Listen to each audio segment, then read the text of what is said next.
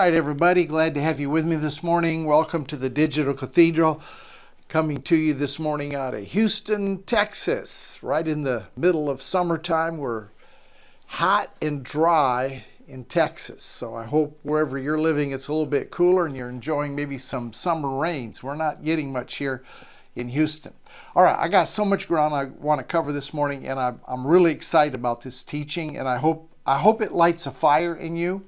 I want to look at some things that we have talked about in the past, but I want to look at it from some different angles and maybe take it down just a level or two and challenge you and stretch your understanding about those verses out of Acts chapter 3, which you're going to know well by the end of this year and by the time we kind of explore this whole idea of the restoration of all things. The reason I'm spending so much time on this, and I kind of integrate a message in every 4 or 5 weeks on the restoration of all things, is simply because I think it's probably the most current word, the most current kingdom word that I could possibly deliver to you. And the writer of Acts just laid it out so clearly in Acts chapter 3, verse 21. And like I say, you're going to get to know this verse well. By the time we're done, you're going to, as soon as you hear the first couple of words, it's going to be like name that tune in 2 notes. You're going to be able to name this verse real quickly.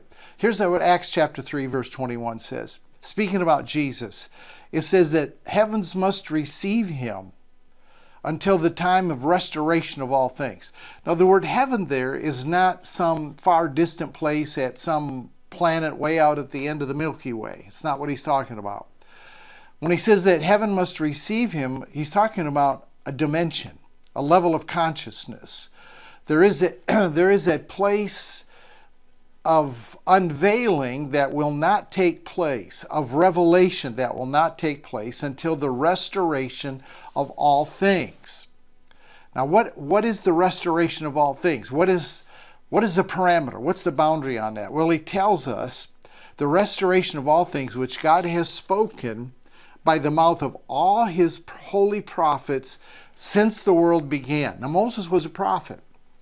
So we're going to have to take it right back to the Pentateuch, the first 5 books of the Bible, to understand what the purpose, the plan of God was, and how this restoration should look when it's finally completed. And it's going to look entirely different than most of us were drilled for a long time in the church.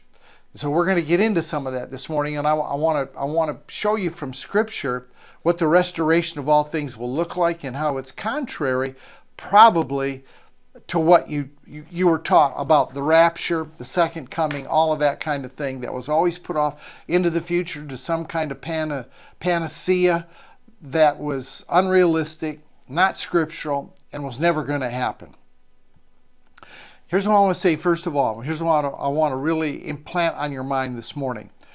The heart of every manifesting son, the motivation, the goal, the target, the mission of every manifesting son and daughter. And when I say manifesting son, I'm not talking about gender, male or female. I'm talking about humankind.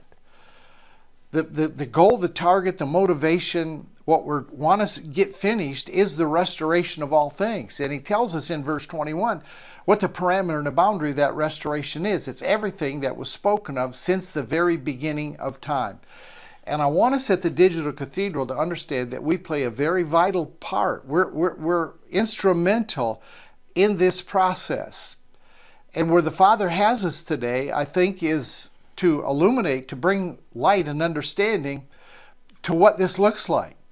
Because we haven't been taught about this. And so if I teach on it fairly regularly and I keep taking it deeper and deeper and challenge you more and more about it, it's because we're not hanging on to the rapture anymore. We're not waiting for some kind of escape when things get really bad and just before we're pulled down the drain and everything goes to hell in a handbasket, literally. That we are taken out of here in the middle of the night, because if we are not taken out of here in the middle of the night, then all of us are going to be defeated. The entire program of Jesus is put on back order. It's never going to happen. So I'm not talking about any of that. And because we have been so indoctrinated with a very false eschatology, it's important that we keep plowing down in this field of the restoration of all things. And the other thing I want to point out is, as I said, is the importance that you play in this. And I know it's important, and I know it's the Father's plan, because he always chooses a relational way to work out the desires of his heart. He doesn't just sovereignly swoop in and make it all happen. He works through people. He works through a process. We can look at the very beginning with Adam and Eve. He put man on the planet. He was working out the Garden of Eden and his intentions through Adam and Eve. When we come to Moses, even before Moses, Abraham, he came to Abraham. When he wanted to bring the nation of Israel into existence, he goes to Abraham. He goes to a person. He wants to deliver the children of Israel out of Egypt. He goes to a person. He goes to Moses. I'm wanting you to see here the importance that people always play in the plan of the Father. He's going to work his plan. He's going to bring it to a climax, to fruition, through people. When the Father wanted to bring the message of grace to the Gentile world, he picked Paul, very unlikely man, steeped in religion, pulled him off to the side, revealed himself, knocked him off his horse to the ground, takes him out into the desert, spends several years imparting this revelation so that Paul could come back through a person. I mean, God could have just sovereignly opened up the skies and put a scroll in the heavens that said what he wanted to say, but he doesn't work that way. He works through people. That's his design, that's his purpose, that's his plan. All right, let's look over at Hebrews chapter 1. I want to reaffirm this with you, because I don't think it can be emphasized enough that you're the plan of God. You're the plan of God on the planet. And let me just put an addendum to that. When I say that, I'm not saying that you try to work it up or make it happen. It's a work of the Spirit. It's a work of the kingdom. It's a work of the Father in your life, and he will bring it to pass. Now look what he says here in Hebrews chapter 1. I'm going to drill down a little bit on the importance that each of us play in this process. It says, God, verse 1, Hebrews chapter 1, God, who at various times in a different way spoke in times past to the fathers by the prophets, he has in these last days spoken to us by his Son, whom, and he was a man, he came as a man, through his Son, whom he has, listen, he has appointed heir of all things, by whom also he made the worlds. He made the worlds and appointed a son, a human, to be the heir of all things. When God wanted to get the job done, he came himself in human flesh in the form of his Son to accomplish his plan, and made him the heir of all things. So what is this? When I read that Jesus is the heir of all things, it tells me that I am also an heir of the Father, that I'm an heir of all creation, that I am in joint responsibility with Jesus to establish the kingdom and to release creation from the bondage, from the hole that we have dug. And like one elder told me one time, he said, if you find yourself in a hole, the best way to get out is to stop digging. And so I think we've come to a place now today where we're not digging the hole deeper anymore. We've stopped the digging, and now we're starting to process our way out. So he's created Jesus. He sent Jesus to be the heir of all things. Now he brings you into this in Romans chapter 8, in case you wondered what your responsibility is. And you do have a call. You have a mission. And let me say again, it's not that you have to try to strive to become some kind of worldwide ministry or some kind of important piece in the puzzle. He's designed you, he created you, he's wired you to fill exactly the role that you're filling today. Now, when you look at your role, it may seem like nothing. It may seem like you're insignificant. You have no part in the matter, but that's not true. You're the piece of the puzzle. It's like a jigsaw puzzle, and he's pulled you off and inserted you right where you need to be inserted. So don't sweat it. Just begin to understand it and begin to agree with it. He says in Acts chapter 8 and verse 14, he says, for as many as are led by the Spirit, they're the sons of God. That's your position.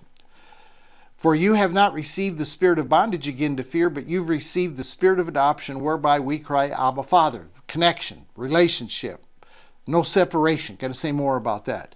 The Spirit itself bears witness with our spirit that we're the sons of God.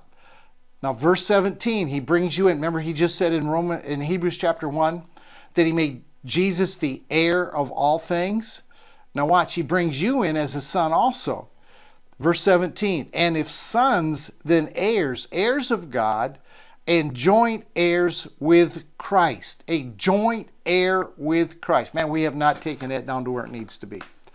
We have not explored the depths of what it means to be a joint heir with Christ. We look at Christ, we look at Jesus, say, well, that was him, I'm me. No, you're a joint heir. The responsibility that he sent Jesus to fulfill becomes now your responsibility. This planet belongs to us. This planet belongs to us. So if we suffer with him, if you go through adversity, go through some problems, you're also going to be glorified together. So I'm just drilling that down. I want you to see right at the very start of the teaching today that we are a joint heir, that we have responsibility, and we're learning right now to take our position as sons. We're learning to take our position as a joint heir with Christ, where the kingdom is going to find a place of priority and an ultimate establishment over every other kingdom on the planet. Let me say that again. Ultimately, we're going to find that the kingdom of God finds a superior position among every other kingdom, every other power, dominion, authority that's on the planet. It first, however, has to be established within us. The first place that the kingdom is established is within me. If I can't submit to the kingdom, if I don't seek it first, if I don't allow the ramifications of being a joint heir with Jesus to play out in my life, it can go no further. And this is where we're at today. It's playing out in the lives of individual people. It's playing out in you that are with me here at the Digital Cathedral. Every week we gather together and we learn more and more and more about position, authority, responsibility. And so again, our primary purpose is to understand we are at the point of release from the Father into the world as joint heirs with Jesus, to take our position, to understand our responsibility, to work toward bringing the restoration of all things. Paul said this in Galatians chapter 4. And remember what he says, everything he says about Jesus, everything we know about Jesus, he's saying about us as well.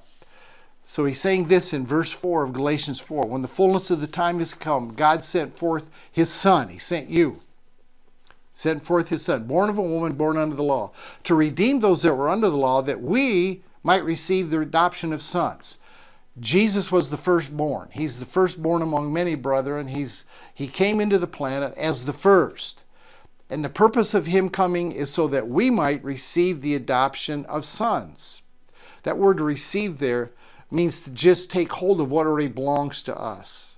It's the word lambano, but it has a prefix to us. It means simply to receive back that which is yours, to recover it, to restore it, to reclaim it.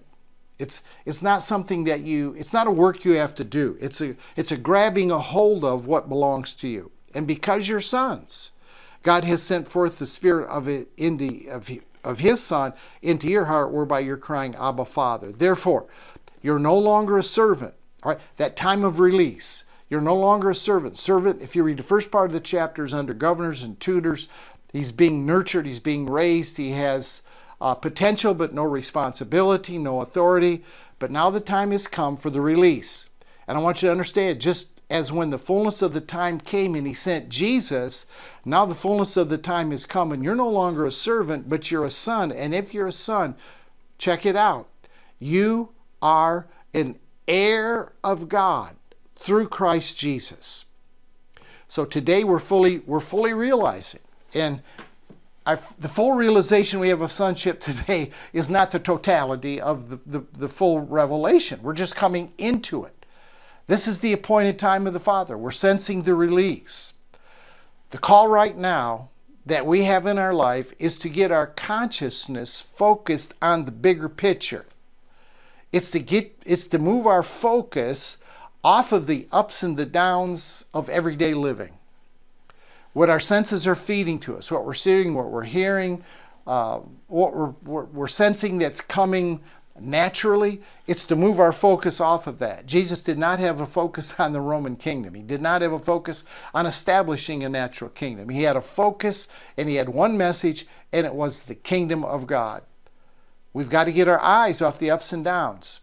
Jesus told us, Jesus warned us, but he also gave us a hope in the warning. in John chapter 16, verse 33. Hope you don't mind I use a lot of scripture. It's just me. John 6:33, Jesus said, "These things I've spoken to you, that in me you may have peace." That's where the focus is, brother. That's where my eyes are. It's on the peace that he gives. These things I've spoken to you, that in me you may have peace. I ain't coming out of him. I'm not letting go of my peace. In the world you'll have tribulation. There'll be ups, there'll be downs, there'll be a pushback against you. It's just bound to happen. But he said, "Be of good cheer, I've overcome the world." If he's overcome the world and I'm in him, guess what? I've overcome the world as well. You're an individual part in this process. You're an individual part of the whole, which is bigger than you. Move your consciousness this morning. Move your focus off of everything that's going around you. Stock market's up, stock market's down. Inflation comes, inflation goes. If you're moved by all those things, you'll never be able to come into the realization of sonship. You'll never have the revelation of who you actually are. We're changing our focus. Right now, our lens is from a seated in Christ in the heavens perspective. That's how we view all things, how we view people. It's how we view situations. We're seeing and we're living out the Father's original design and intention. Our focus has probably already been brought back to what the Father's design was, and that is to restore everything back to the intimate relationship that the Father always intended. From the very get-go of creation, God wanted everything connected to himself. The Creator and creation were always designed to be together, always designed to be one. It was never designed to be separation. So let me just hit a few verses on that. I read Hebrews chapter 1, verse 1 and 2. Let me read verse 3 out of Hebrews chapter 1. Verse 3. Speaking about Jesus, it says that Jesus is the brightness of the Father's glory and the express image of his person. And he upholds everything by the word of his power. There is nothing outside of what Jesus has embraced through the power of his word. Everything. See, that's the Father's intent. That's how God designed it. That everything would be under the auspices of the power of the word of Jesus. He upholds all things by the power or by the word of his power. Then in Colossians chapter 1 and verse 17, we read this, and it's right along the same line. Colossians chapter 1 and verse 17. And Jesus is before all things, and in him all things hold together. That's original design right there. Original design was that everything would be held together in Christ. We go back to Ephesians 1:4. It says that he chose us in Christ before the foundation of the world. We were held together. He's the glue that holds he's the gorilla glue that holds everything together. He never let us outside of that. That was always the Father's intention. Then in Romans chapter 11, verse 36, I love this verse. It says that everything came from God, goes through God, and returns back to God. That's not linear, that's circular. We're in that loop. We can't get outside of it. I'm just emphasizing that the Father always designed us to be one with him. He designed all of creation to be one with him, but somewhere along the line we missed it. So we're gonna hit that. We're gonna talk about it. You're the man. You're the God-filled being that God has designed to be a partaker of all that God has designed, everything that God has created on this planet, everything that God created from the very beginning. He has designed you to be the heir of. In Genesis chapter 1 and verse 26. Let me get the right Bible here. In Genesis chapter 1, here's what he said. Genesis chapter 1, verse 26. God said, "Let us make man in our image." You've heard this how many hundreds of times? "According to our likeness. And let them have dominion over the fish of the sea, over the birds of the air, over the cattle, over all the earth, over all the earth, over all the earth, over all the earth, and every creeping thing that creeps on the earth.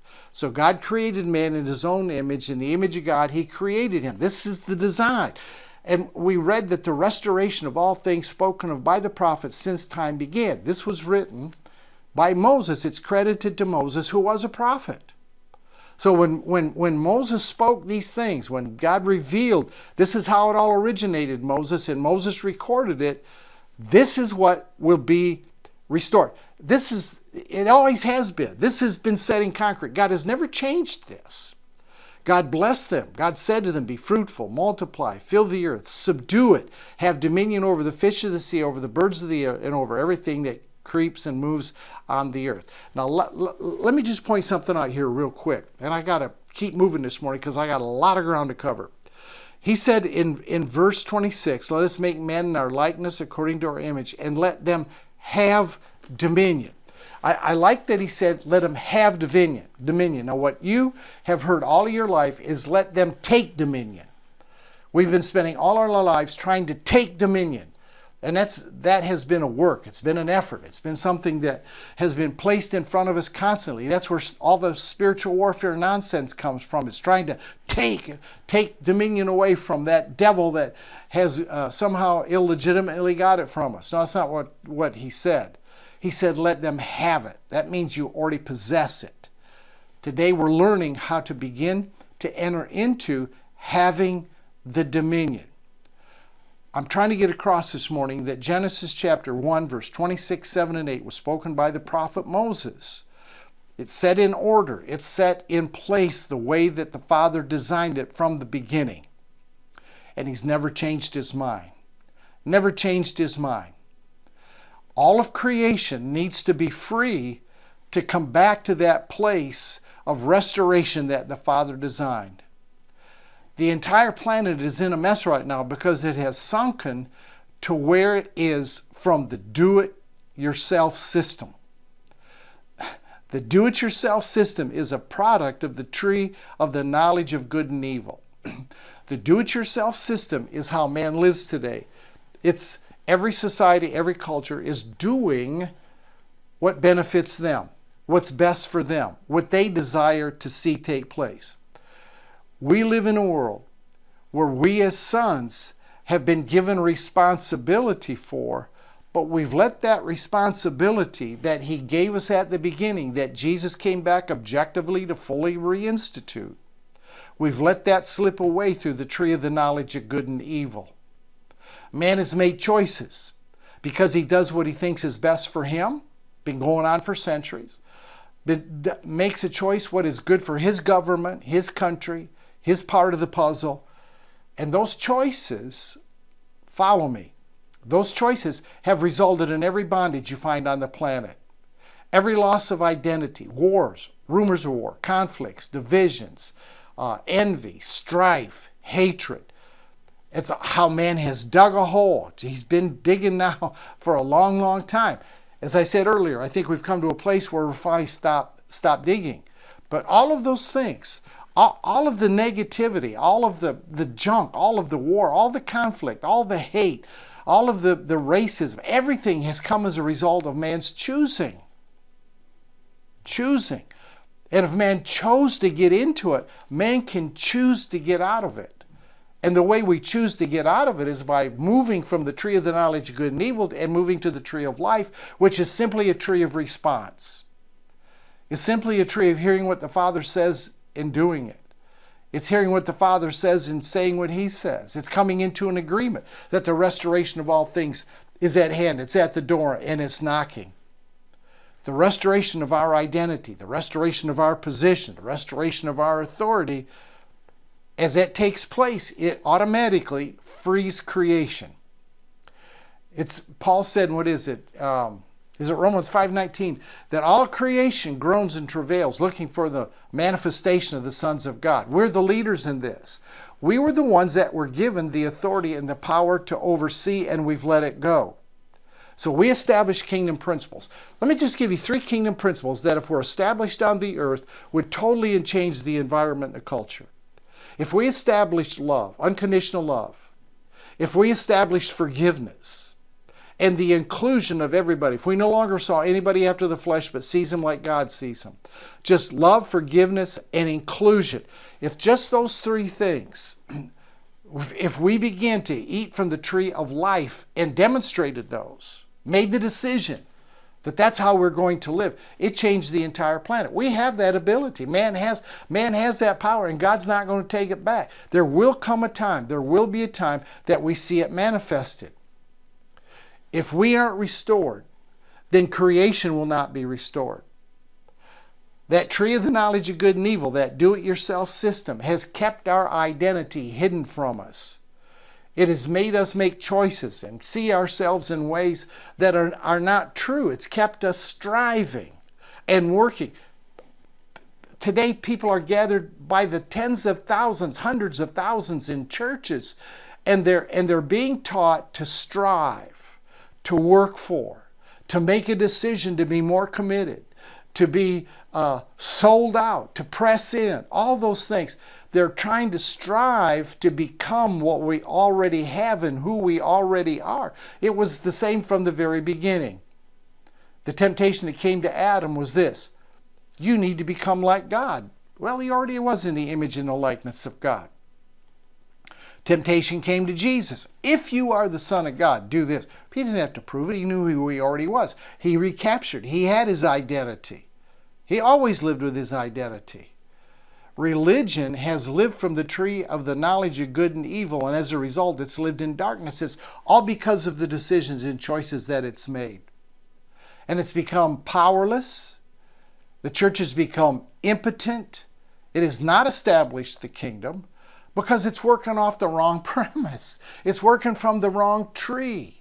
It's created, now to compensate for that, it's created this doctrine of escape. It has become frustrated that it can never establish the kingdom. It will never fulfill what all the prophets said. That's a lie from the pit of hell. It will be established. It will come to pass.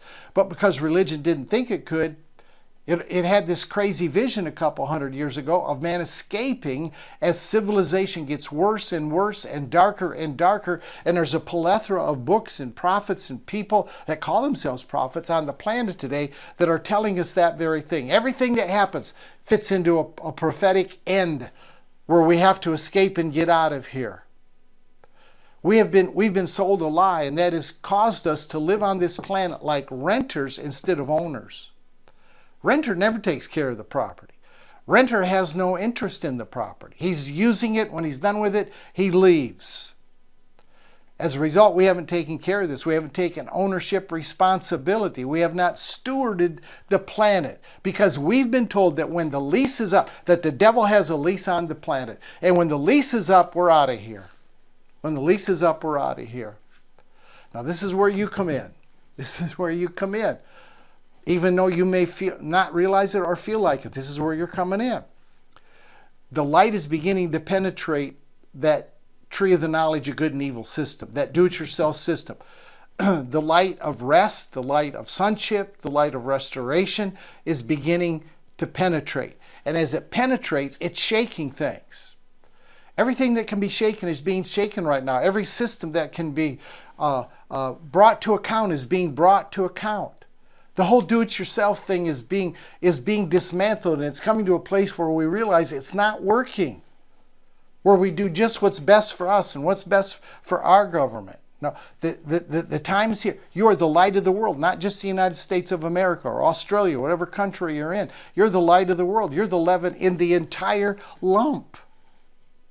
You're the first fruits out of the system that has ensnared us. And that system has fully, entirely ensnared us, and you're coming out of that system.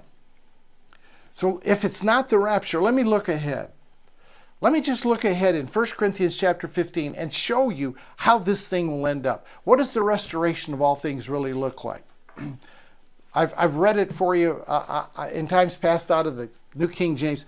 Let me read it out of the Passion Translation today, just to give you another little bit of different look. You want to know how things are going to shake out? Here's how it ends up. I mean, Paul tells us plainly, and we don't have to make up some theory from some girl that had a vision 200 years ago that's made an escape possible for the church. That's hogwash. Jesus has not Jesus came to restore. He didn't come to provide a way for us to get out of here just before the devil takes over everything. That's nonsense. It's a slap in the face to the finished work of the cross, to be frank with you. Listen to this. Then the final stage of completion comes. Are you ready? Here it comes. When he will bring to an end every other rulership, authority, and power, and he will hand over his kingdom to the Father. Until then, he's destined to reign as king until all hostility has been subdued and placed under his feet. The last enemy to be subdued and eliminated is death itself. Man, that's stirring in me right there. That's stirring in me. It's going to take me a few months to put it together, but you're going to hear some things that may just shock you.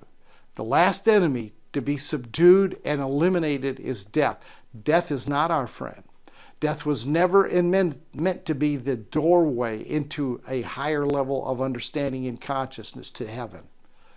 The Father has placed all things in subjection under the feet of Christ. Yet when it says all things it is understood that the Father does not include himself.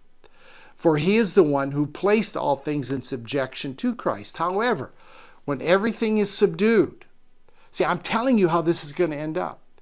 When everything is subdued and in submission to Christ, then the Son himself will be subject to the Father, who put all things under the feet of Jesus. This is so. Here's how, don't let anybody tell you this is not how it's going to end up. This is how it's going to end up. This is so that the Father God will be everything in everyone. That's 1 Corinthians chapter 15, verses 24 to 28. You can read it for yourself. It's a clear picture. You need an evangelical pastor to help you misunderstand what Paul just plainly lays out and says, here's how it's going to come down. That's the full restoration. And God is all in all, exactly like he designed it. Exactly as he said back in Genesis chapter 1. Man is to subdue, man is to have authority, man is to have power. We're joint heir with Jesus. We jointly with Christ bring this into happening. Aren't you glad God calls the end from the beginning? He called the end from the very beginning. Then he set in motion, without regard to any linear time, how it would shake out. Everything from God, through God, to God, Romans 11:36. He's not working on a linear time. It's all circular. It's all going to break out. It's going to happen. And there's an old song from the 60s called Time Is On My Side. I'd sing it for a little bit, but I can't sing. But time is on God's side. He's got all kinds of time. The new covenant that lays out post-resurrection, if I can say it this way, lays out the post-resurrection path, brings all of humanity into one family. There's no more separation. There's no more division. This idea of inclusion is the one truth that has escaped us for 2,000 years. We've not produced it. It's because of separation. We've done all kinds of things to separate. But the truth of the matter is this. We are one body. We are one spirit. We are one people. And there's no separation. You remember that verse from Galatians? I got to hurry this morning, so I'm not going to turn over there. But it says, in Christ there's no Jew, there's no Gentile, there's no Greek, there's no heathen, but everyone, including the old Scythians out there on the backside of the Russian frozen tundra, Christ is in all. There's no separation. There's no difference in any of us. See, we've become separation specialists, and that was never the heart of God. God never was into any kind of separation. We got 44,000, last time I looked on Google, 44,000 denominations today that are all separate from the other 43,999. Man has separated himself, and he's done it by race, he's done it by color, by nationality, by clan, tribe, social status, class, position, finances, education, gender, sexuality, occupation, all those things. The big separation has been hermeneutics, how we take the Bible, the very book that should be bringing us together and revealing how the restoration of all things will take place, has been the one book that has created 44,000 separations. And I'm telling you that's coming to an end. All identities that separate us from our authentic identity, which we all have, image and likeness of God, oneness with Him. All those separations have got to close. And in Genesis 3:15, God prophetically said, here's how it's going to close. He said, I'm going to put an enmity between the seed of the enemy and the seed of Christ, and the seed of Christ is going to put under His feet. This is what we read in 1 Corinthians 15. And there's only going to be one. There's no separation, no division. In the kingdom lived out as the body of Christ, we're all equally important. We're all one. Some of us have a different position. Some of us have a different calling, a different part of the body, but we're all one. We're all the same. All children of God are fully included in the new covenant. We all are included in the body of Christ. We were never taught that. We were never taught that. And it's been revealed to minds that were closed but are now opening. And as a result, we've lived way less than what God intended. Can I read it for you? Can I take just a minute? Let me read this for you out of 1 Corinthians chapter 12. And I want you to, 1 Corinthians chapter 12. I said that kind of fast. 1 Corinthians chapter 12, and I'm just going to read a few verses here. And this is so important because this shuts all the door to separation, the idea that there could ever be separation. And this points to the importance of all of us. Now, I want you to listen carefully. 1 Corinthians chapter 12, let me read verses 18 to 27. 1 Corinthians 12. Pick it up in verse 18. But now God has set the members, each one of them in the body as it pleased Him. Each member is set in the body. You are set in the body. And you are set there as it pleased God. Now, in pleasing God, don't you think that when He created you, He made you in a specific way, a very unique way, that expressed His image and likeness, and then set that unique part, which you are, into the body, that without you, the body's not complete. You say, well, I'm just an old guy up here, living in the woods in a cabin. You're fulfilling just that part. And when you spend your time alone with the Father out there in the woods, if you're out there in a cabin, you know what? The things that you meditate and think, quantum science, quantum physics tells us, has an effect on the other side of the world because we're all connected. You don't have to physically be in the presence of somebody to be connected. Have you ever, sometimes with our spouse, when you've been married for a lot of years, you think alike. You can think a thought and your spouse will actually verbalize it. There are times I can sit in my recliner. If I'm watching the ball game, I'd like some popcorn. I just think popcorn. Well, make some popcorn. And I'll be doggone if she doesn't make popcorn. I can't tell you how many times I did it one time. I did a video. I did it live. I said, look, I would like some popcorn. I'm watching the ball game, watching the Astros. I really like some popcorn. I'm going to think this, and I'm going to tell you something. My wife's going to do it. And and she did. She did. She tells me, I was just thinking about that. What would you like for dinner? And I've been thinking all day, man, I really like a cheeseburger. I'm a cheeseburger freak. We're having cheeseburgers tonight. Fine with me. That's just what I've been thinking. See, you work together. You don't have to be in physical presence. He set you in the body as it pleased Him. Watch this now. And if they were all one member, where would the body be? You can't all be Don Keithley doing the Digital Cathedral on Sunday morning. But what you hear Don Keithley say at the Digital Cathedral, I hope inspires you to fulfill your part. My part is to help you fulfill your part. See, my job is to bring you to the measure, the stature of the fullness of Christ. That's my whole passion. That's the only reason I do this. So I'm not laying on the beach over in Florida somewhere, right? It's because I got a job to do. I got a part to play. But now there are many members, one body. No schism, no separation. And the eye cannot say to the hand, I don't need you. And again, the head to the feet, I don't need you. No, much more. Now this is important. Much more. Rather, those members of the body which seem to be weaker or seem to have less importance are necessary. So if you think that you're not a necessary part, you're lying to yourself. You're a very necessary part. And those members of the body which we think to be less honorable, on those we bestow greater honor. In our unpresentable parts have greater modesty. Now listen. Since our presentable parts have no need, but God has tempered the body together, having given greater honor to the part which lacks it. Those of you that think you have no importance, you are the most important. I don't know how else to tell you this. Verse 25, that there should be no schism, no separation in the body. So all those things that the tree of the knowledge of good and evil has created separation, all because man made the decision to be separated. Race, color, nationality, clan, occupation, stock portfolios, all that, sexuality, all of that stuff. It is a lie. It comes from the tree of the knowledge of good and evil, and he's closing all those separations. Man, this is a powerful passage of Scripture.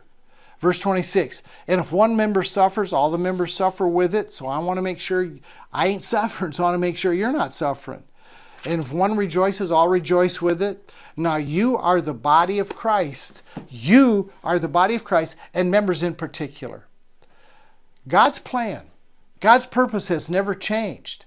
And separation of any kind, man, you hear that all the time. There's no separation between man and God. Let me tell you, there's no separation between parts of the body either. My fingers and my hand have no separation. My eyes and my ears coordinate together. I would hate to be without my right arm. I'd hate to be without my big toe. I couldn't balance properly, right, when I walk. Every part is important. We need to awaken to that reality that there is an interconnectedness between all of us, and all of us play an extremely important part. And without each of us, the body of Christ is not complete. God had a plan to deal with separation. Genesis 3:15. I'm not going to go read all that, but it's the seed of Christ that's going to close every separation that our choices and decisions have dug for us, that's created all of the hate, the war, the strife, the envy. Those have all come because man has created. Every separation, listen to me, every separation has been man generated. It's been from man's choice, living from the tree of the knowledge of good and evil. Man was the one that created a separation in his mind. He walked away from God. God never walked away from any man. Man filled himself with sin consciousness. That was his choice. He never should have had a mind that was filled with sin consciousness. Man's the one that created this angry, distant, unconcerned deity, has no relationship to my everyday life. He's not concerned. Man created that. Man created the doctrine of eternal separation. God never created eternal separation. Man is the one that took words out of the Bible, redefined them to make a customized torture chamber that would burn us. We would be twisting and turning in torment. Man made a decision and created that to control and manipulate for his own benefit. Right?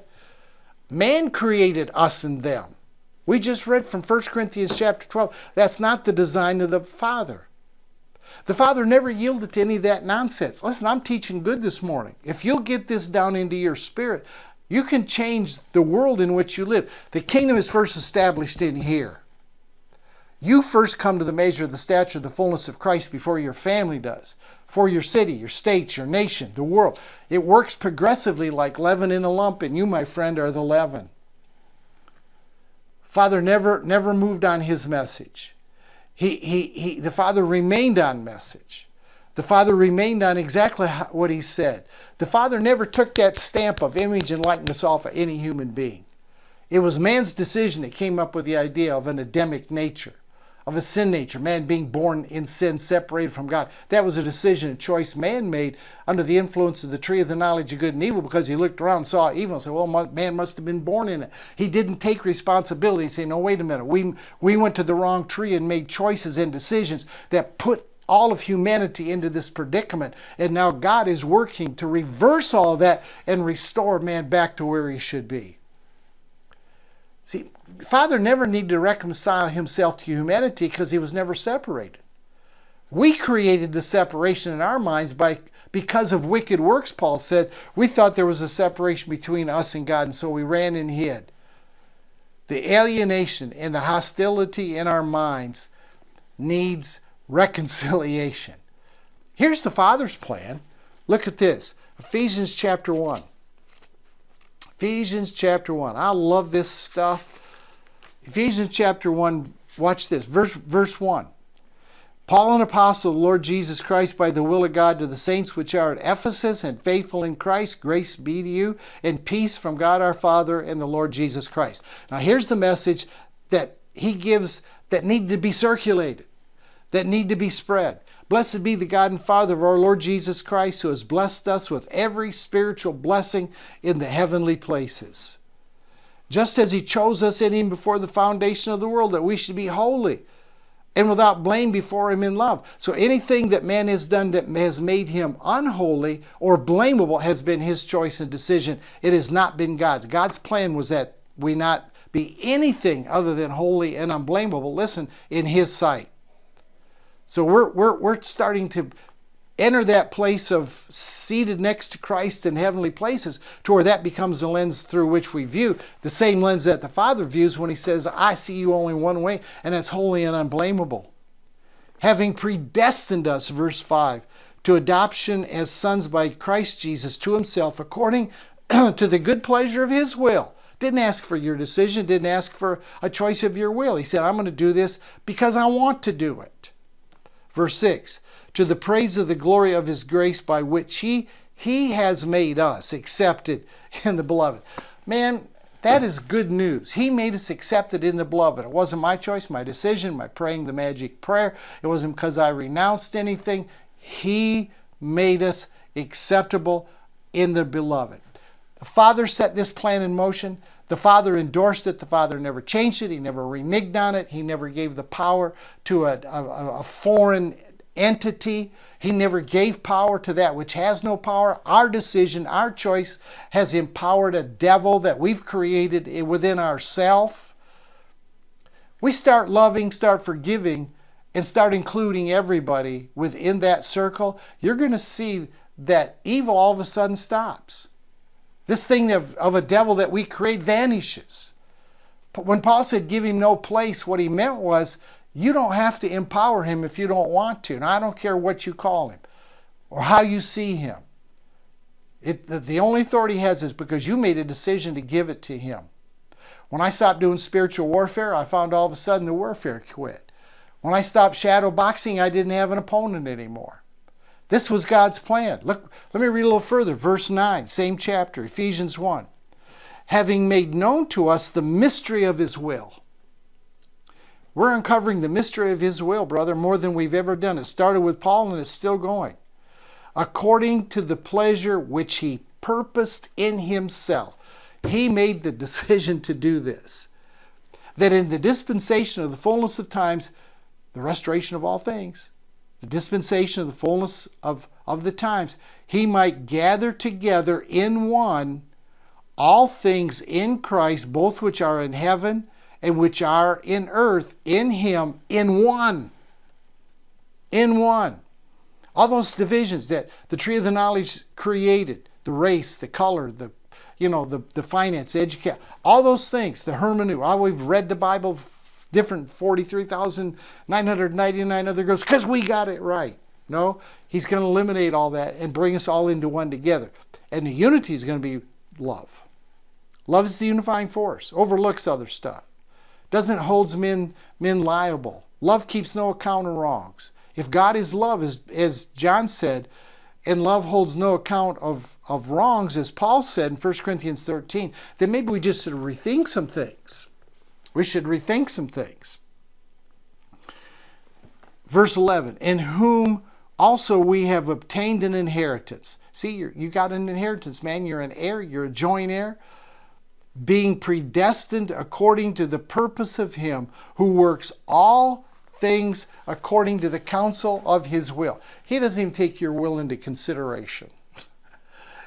He has wired you in a way that when you begin to eat from the tree of life, his will is your will is his will. There's no separation. There's actually only one will. That's his foolproof, bona fide, make sure it goes as he said. Ephesians chapter 1, read those first 11 verses. Read 1 Corinthians 15, 24 to 28. And Paul just lays it out there for us exactly how it will be. Here's the bottom line. Here's the bottom line. The restoration of sonship means that we are fully and entirely headed to the fullness of who we were as spirit beings before you ever took on this flesh suit. I believe our eternal destiny, I'm talking about eternal past, when we look from the very beginning, I believe that that's where the restoration is coming back so that we can be totally, fully reconnected, as he just said in Ephesians 1:4, in Christ, before he ever had a flesh suit. We can be fully reconnected and become whole again. We are not whole yet. We're going to enter into wholeness. All of creation is looking for that in us because we have the responsibility. We are doesn't say that a dog is an heir. A jackrabbit is not a co-heir with Jesus. The rose bushes were not given authority and dominion. Man was. So as we take our position, all of creation is looking for it. There's a sense all creation knows that they key off of who we are and what we do. Creation is looking to us to set the whole of creation in order. And let me just say this. I'm done. It will happen. Might not happen while I'm on the planet. It may happen while I'm on the planet and you're on the planet because maybe we're going to be here longer than we anticipated.